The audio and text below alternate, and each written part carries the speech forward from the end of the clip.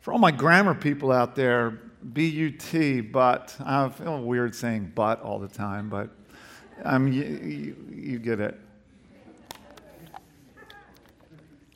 I wonder if I know my grammar people know what the word but is. If you're teaching your kids grammar, you know what this word is. For all of you who are a long time out of grammar or never really got grammar, which I would raise my hand here and identify, but is a conjunction. A conjunction. What a conjunction does is, I looked over at my wife who's listening very carefully. She's going to go like this or she's going to go like this. So we're going to see how accurate my thoughts are here. A conjunction has a function. If you're around my age, you remember conjunction, junction. What's your function? And there was little trains coming together, remember? Conjunctions join two thoughts together. So you have a thought and you have another thought, and a conjunction joins those thoughts together. They're powerful little words. They can change everything. And this but is a conjunction that in this text creates a significant, magnificent change.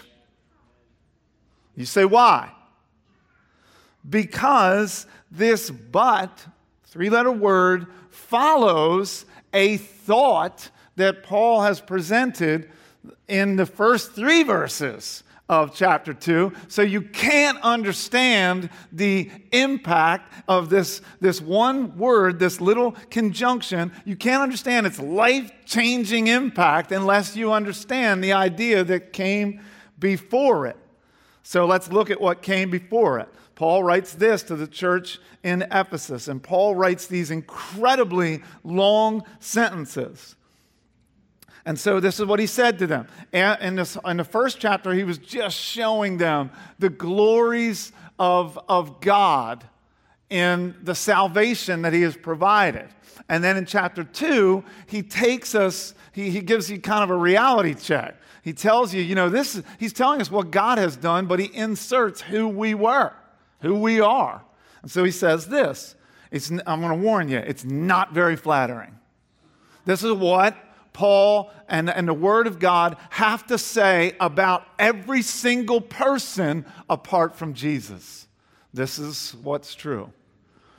And you were dead in the trespasses and sins in which you once walked, following the course of this world, the bad guy, following the prince of the power of the air, the spirit that's now working the sons of disobedience, long sentence, among whom we all once lived in the passions of our flesh, carrying out the desires of the body, not good, and the mind, not good, and were by nature children of wrath like the rest of mankind.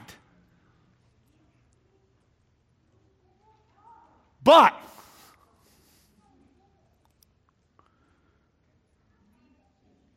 we'll get to what follows in a moment. This description that Paul has just given us in verses 1 through 3 shows humankind's, every human is facing a desperate dilemma.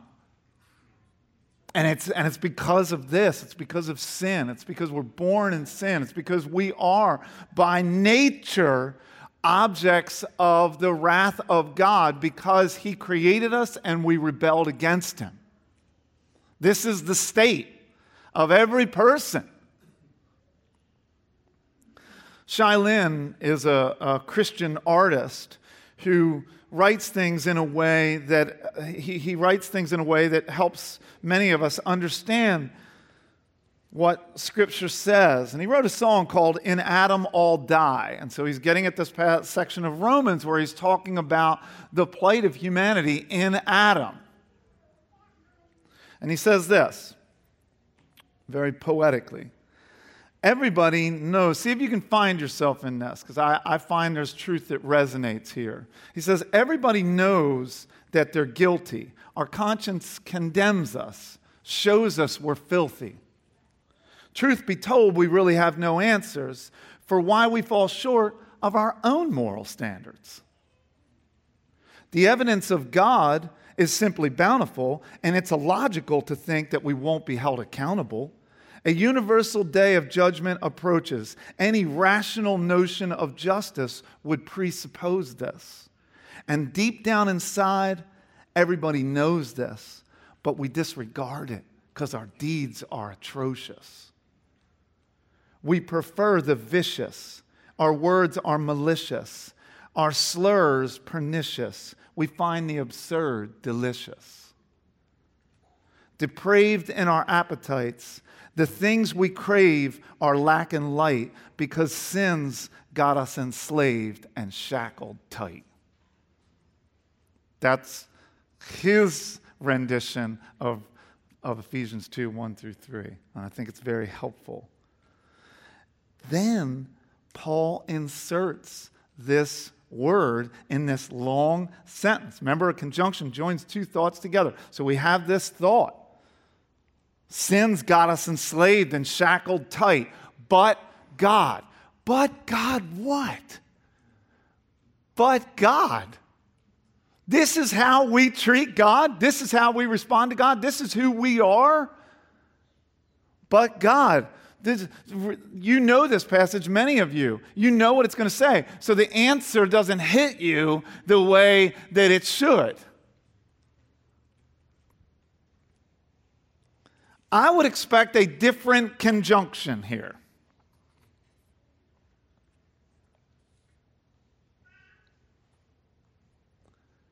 Given this description of the human condition apart from Jesus, I'm expecting not but God, and God.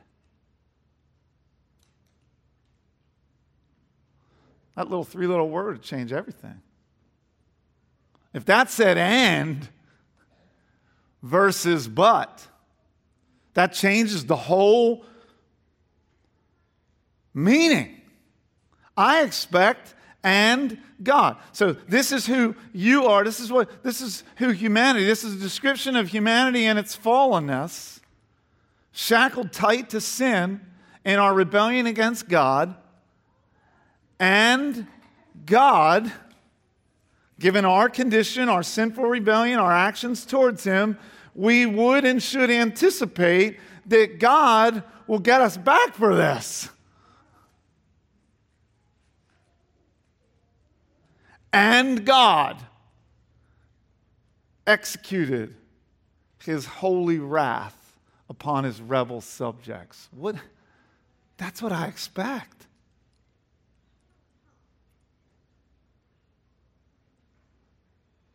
But this but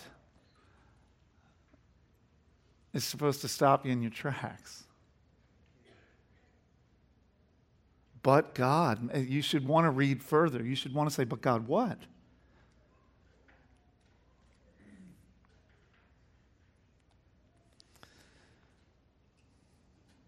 God, here the subject of this second clause, God what?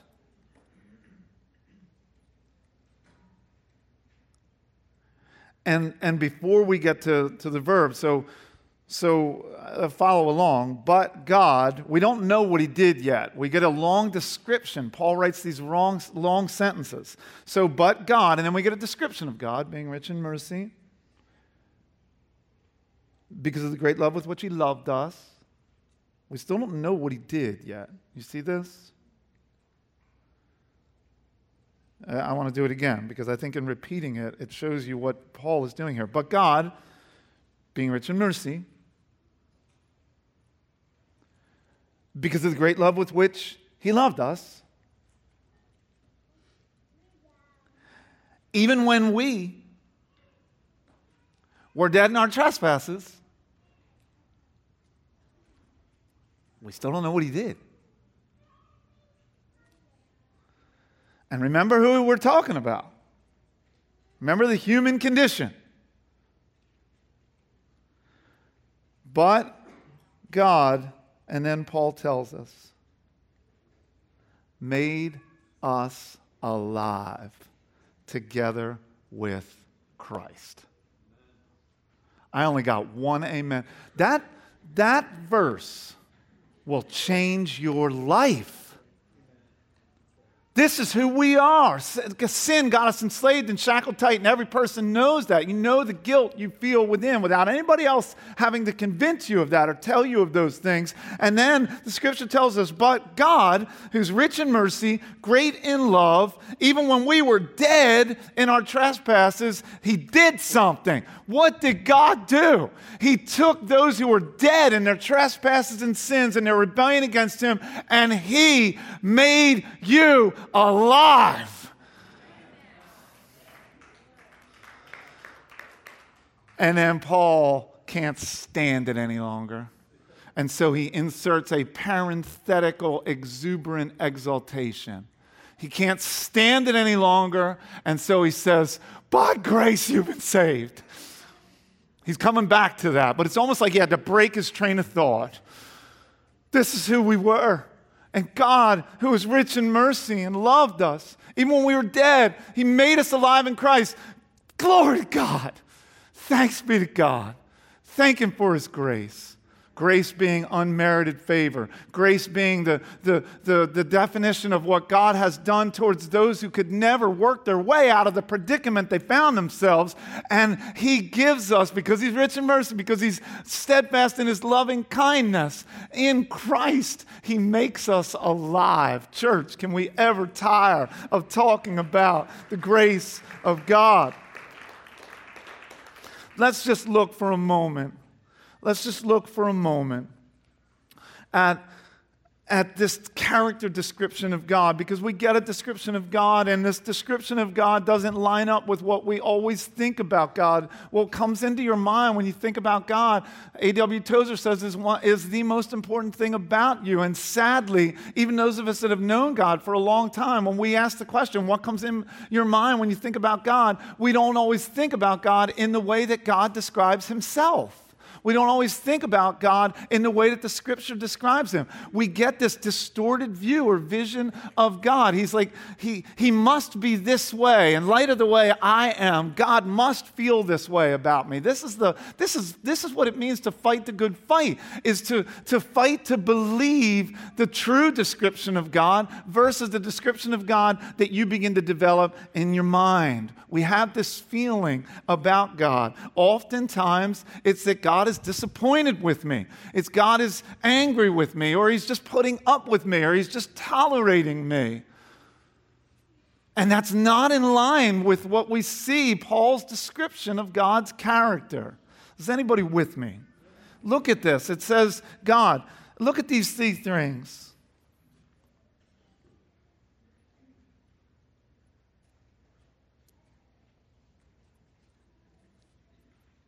Settle your hearts, church, on what the Apostle Paul here says about the character of God. Settle your hearts, church, on what Paul says here about the character of God. The three things he describes here merit a lifetime of meditation. God is, we're told, rich in mercy.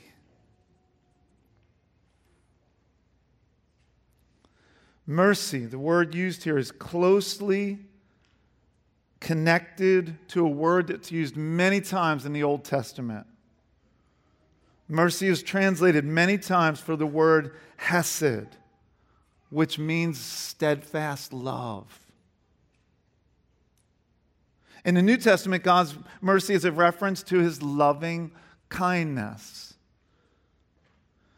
Aristotle thought of mercy as pity or compassion towards those that are suffering. So here, this means that God's mercy is His pity on sinners who are suffering the disastrous calamity of their own sin. Doesn't that give you an incredible picture of God and His character? He has pity on those that find themselves in a disastrous calamity based on choices that they made. That's hard for me to have pity on you. Some situations harder than others, but isn't that hard for you? Isn't it hard for you to have pity on someone who's suffering the consequences of sinful choices that you warned them about? You told them, listen, if you do that, you're going to get this. And then they do it. And it's like it's almost impossible for you to muster compassion towards people that would act that way. But church, this is what's true about every one of us.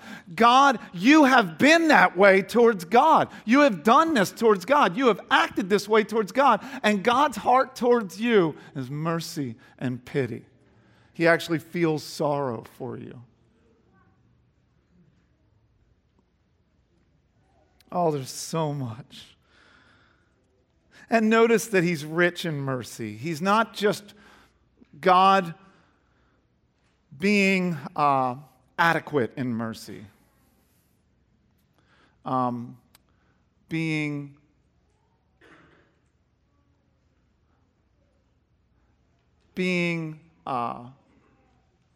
dispensing mercy on a whim every once in a while. God being economical in mercy. God operating on a budget as it relates to mercy. It's not what it says. It says that he is loaded with mercy. He's rich in mercy. When God writes a check to you from his mercy account, you're going to get it. All that's coming to you. He's rich in mercy. Let me move on. He's great in love. Don't you love that? He's rich in mercy and he's great in love.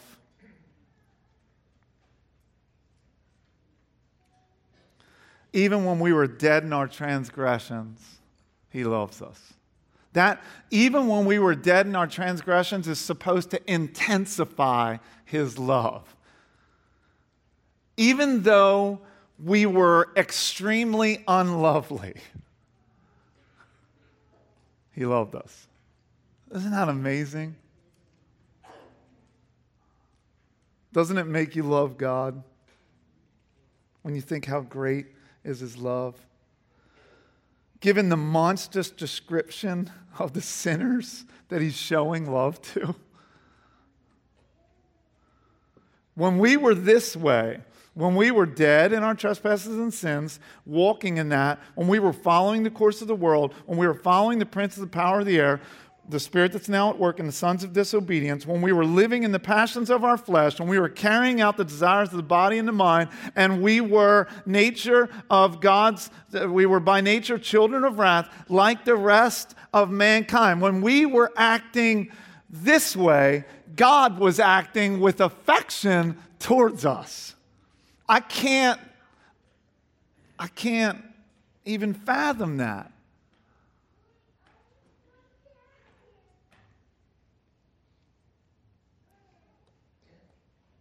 And it goes on to say in verse 7, so that in the coming ages he might show the immeasurable riches of his grace and kindness toward us in Christ Jesus. I told you should meditate on these things.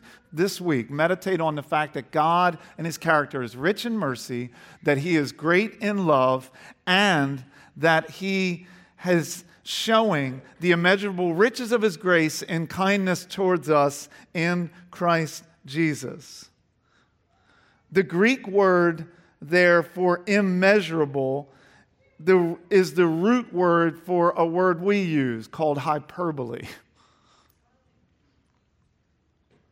Go meditate on that. And then we get this incredible verb that he's made us alive. together with Christ.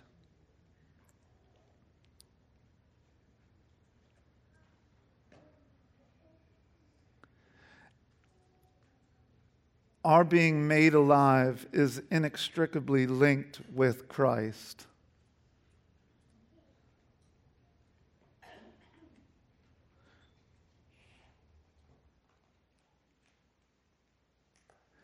We were dead spiritually, but God made us alive spiritually in Christ. You get into conversations about difficult theological conversations about grace and how much of salvation do we owe to God versus how much do we contribute? Because we want to contribute something. We want to say, I did a little bit.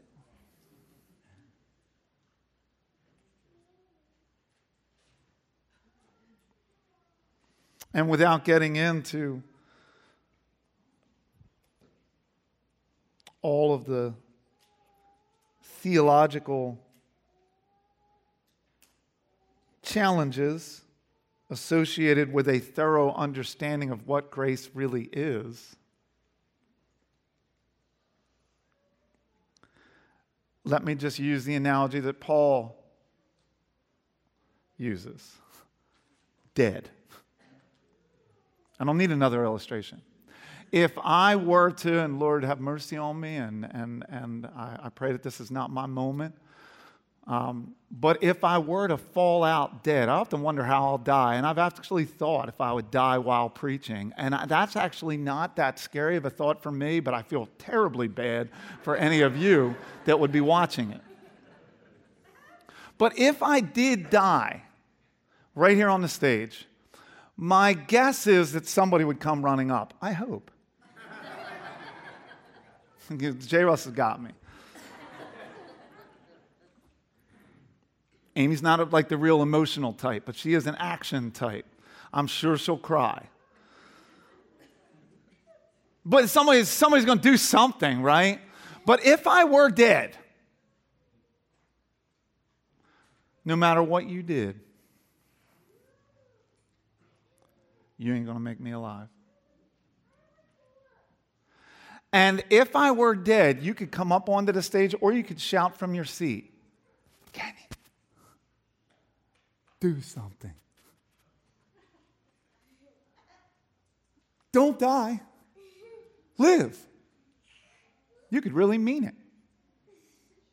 You could even say, Kenny, maybe a nurse or a doctor runs up on stage and they start to do CPR. And you start to shout, just cooperate a little bit with the doctor.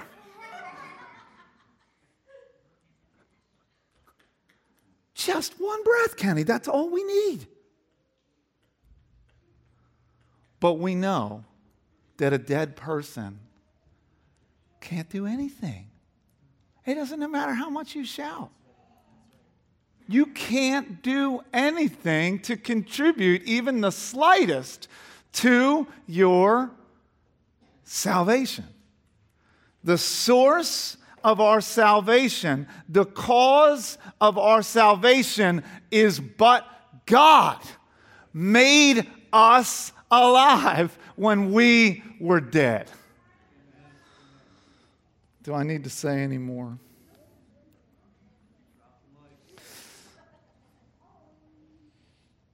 Notice that he says, you have been saved. By grace, you have been saved. It's not the same as saying you were saved. It's not just a past tense. It's a completed action. It's done, but the results continue and continue and continue and continue. That didn't mean anything to some of you because you didn't catch what I was saying. Go home and think about that.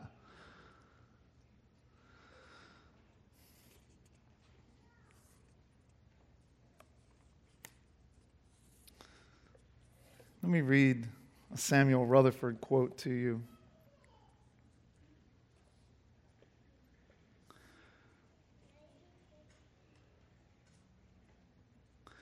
He says this, Think about it. Ye may, he wrote a long time ago, yourself ebb and flow. So what he's saying is, like, what goes on inside of you is this ebbing and flowing. You have moments of discouragement, moments, like, even if this is true about you, don't you go in and out of, like, feeling good about these things and then feeling low? I do. So I can relate to him. He says, ye may yourself ebb and flow, rise and fall, ebb, wax, and wane. But your Lord is this day as he was yesterday. And it is your comfort that your salvation is not rolled upon wheels of your own making. Where are the writers that can write like that? But do you see what he's saying here? You ebb and flow. You wax and wane. You rise and fall. But God doesn't do that. And if salvation was the product of our own making, in other words, if we were only 75% spiritually dead, then what's the assurance that we have that I can keep going, that I can keep maintaining this salvation, that I can keep myself alive in Christ?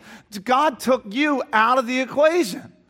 It's not up to you because you couldn't do it. You couldn't contribute anything. You're spiritually dead. And God, who is rich in mercy and great in love, because he wants to display his immeasurable greatness of his love and kindness towards us in Christ, says, I got all of this. 100%. And what that does, once you wake up in Christ, is you're positioned now because of grace to now go and live for him.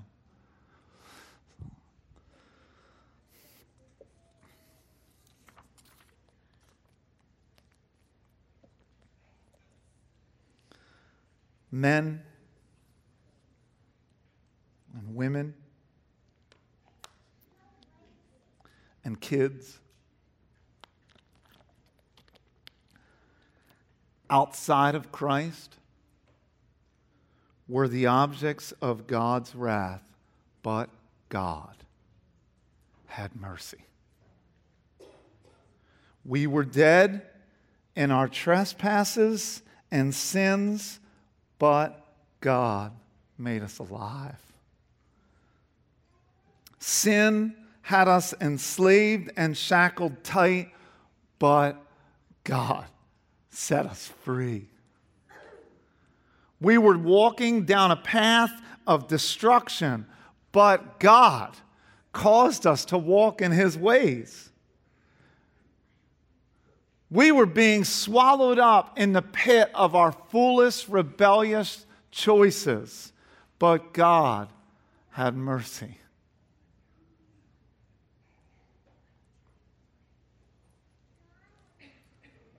God lifted us up. Everything was stacked against us, but God showed love. But God had mercy.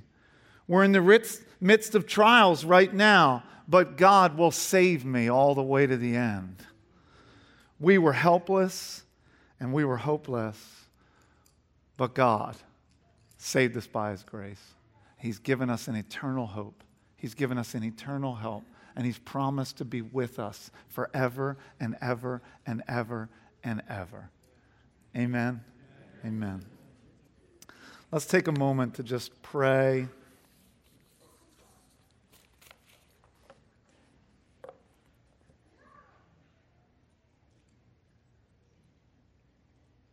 And let me ask Kaylin and Natalie to come up here with me.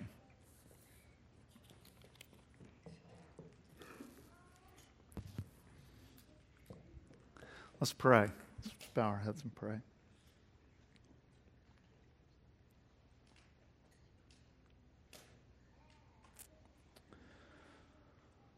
Lord, I pray that I pray for anyone who has not experienced the but God transforming effect of grace in their life. I pray right now. For anyone who would say, boy, I still feel like I'm in the first 3 verses there, that I'm lost and I feel dead inside. And I would love to know the mercy that he's talking about. I pray, Spirit of God, that you would apply your mercy, your steadfast love, and the immeasurable riches of your kindness to their heart right now. And that you would cause them, by your grace, by the power of your grace, to repent, believe, and have life in your name. Lord, I pray for those of us that have trusted you. I pray that the story of your grace would once again stir our heart with great affections. Lord, this is what we mean when we ask you to warm our hearts, when we think about your richness and mercy, your steadfastness of your love. I pray that it would warm our hearts. And even though that we ebb and flow, I pray that all of us would be in a place right now where we would be marveling over your kindness and your mercy and your grace. In Jesus' name I pray. Amen.